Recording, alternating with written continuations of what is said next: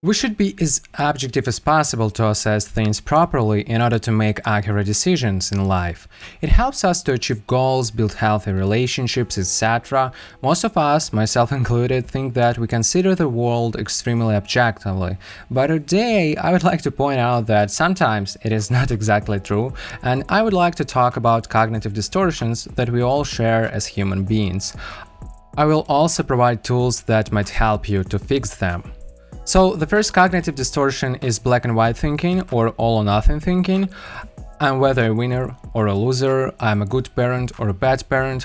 For these people with this distortion, there is no such thing as a middle way. This kind of thinking is useless since reality doesn't work like that. Life is too complex to make so rigid claims, and it is much better to have more flexible approaches.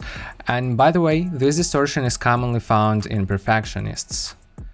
The next cognitive distortion is overgeneralization and labeling, attributing a person's actions to his or her character instead of an attribute. Rather than assuming the behavior to be accidental, one assigns a rigid label to someone. For example, Ken was angry and shouted at another person. After that, you think that Kate is a rude person. Nevertheless, this situation could be isolated, and in most cases, she's extremely helpful and kind person. Unfortunately, we cannot see it anymore since we have already created this bias. The next cognitive distortion is focused on the negative and disqualifying the positive.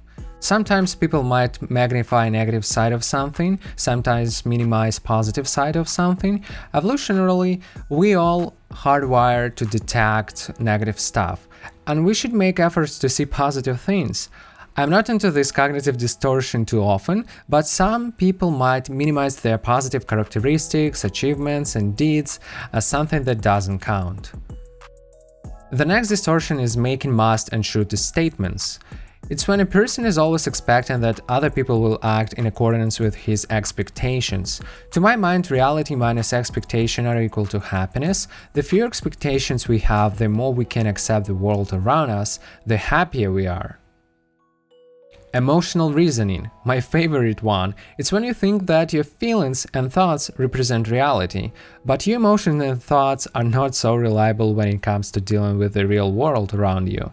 There are a lot of experiences that show that thoughts and feelings might easily mislead people. Take them into account, but don't rely on them entirely. Personalization and blaming. This distortion has two sides. When it comes to personalization part, a person blames himself for things when in fact his impact on the situation is extremely small. When it comes to the blaming side, the person blames everyone but cannot see that he is actually a problem. And the last one is to jump into conclusions.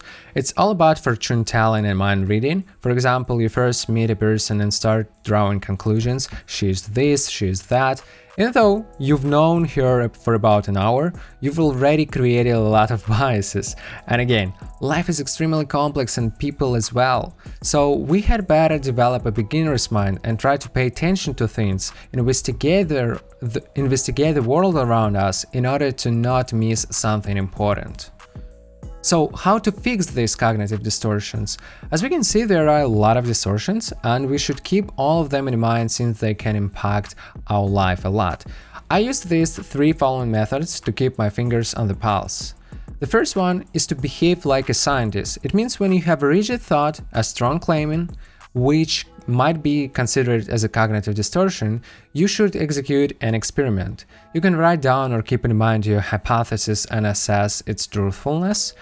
Test your hypothesis in a real-life situation. I mean, try to find ways to disprove your belief about something, as well as try to find things that might support your hypothesis. And after a little while, examine your results. If you were right, so there is nothing to change. If you were wrong, you will naturally shift your mind and perception about this belief. The next one is grateful journaling.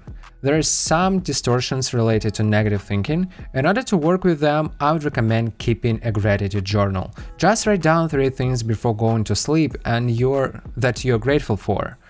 It does help a lot. And the last one is mindfulness and meditation. Where can we go without them?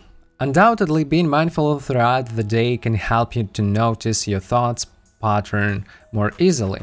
Therefore, you will gather much more information for your future experiments. So, we've talked about the distortions and how you can deal with them. I think that fixing cognitive distortions is a lifetime process, and we should definitely keep our fingers on the pulse. So, I hope it helps. Thanks for your attention, and I hope you have a great day today.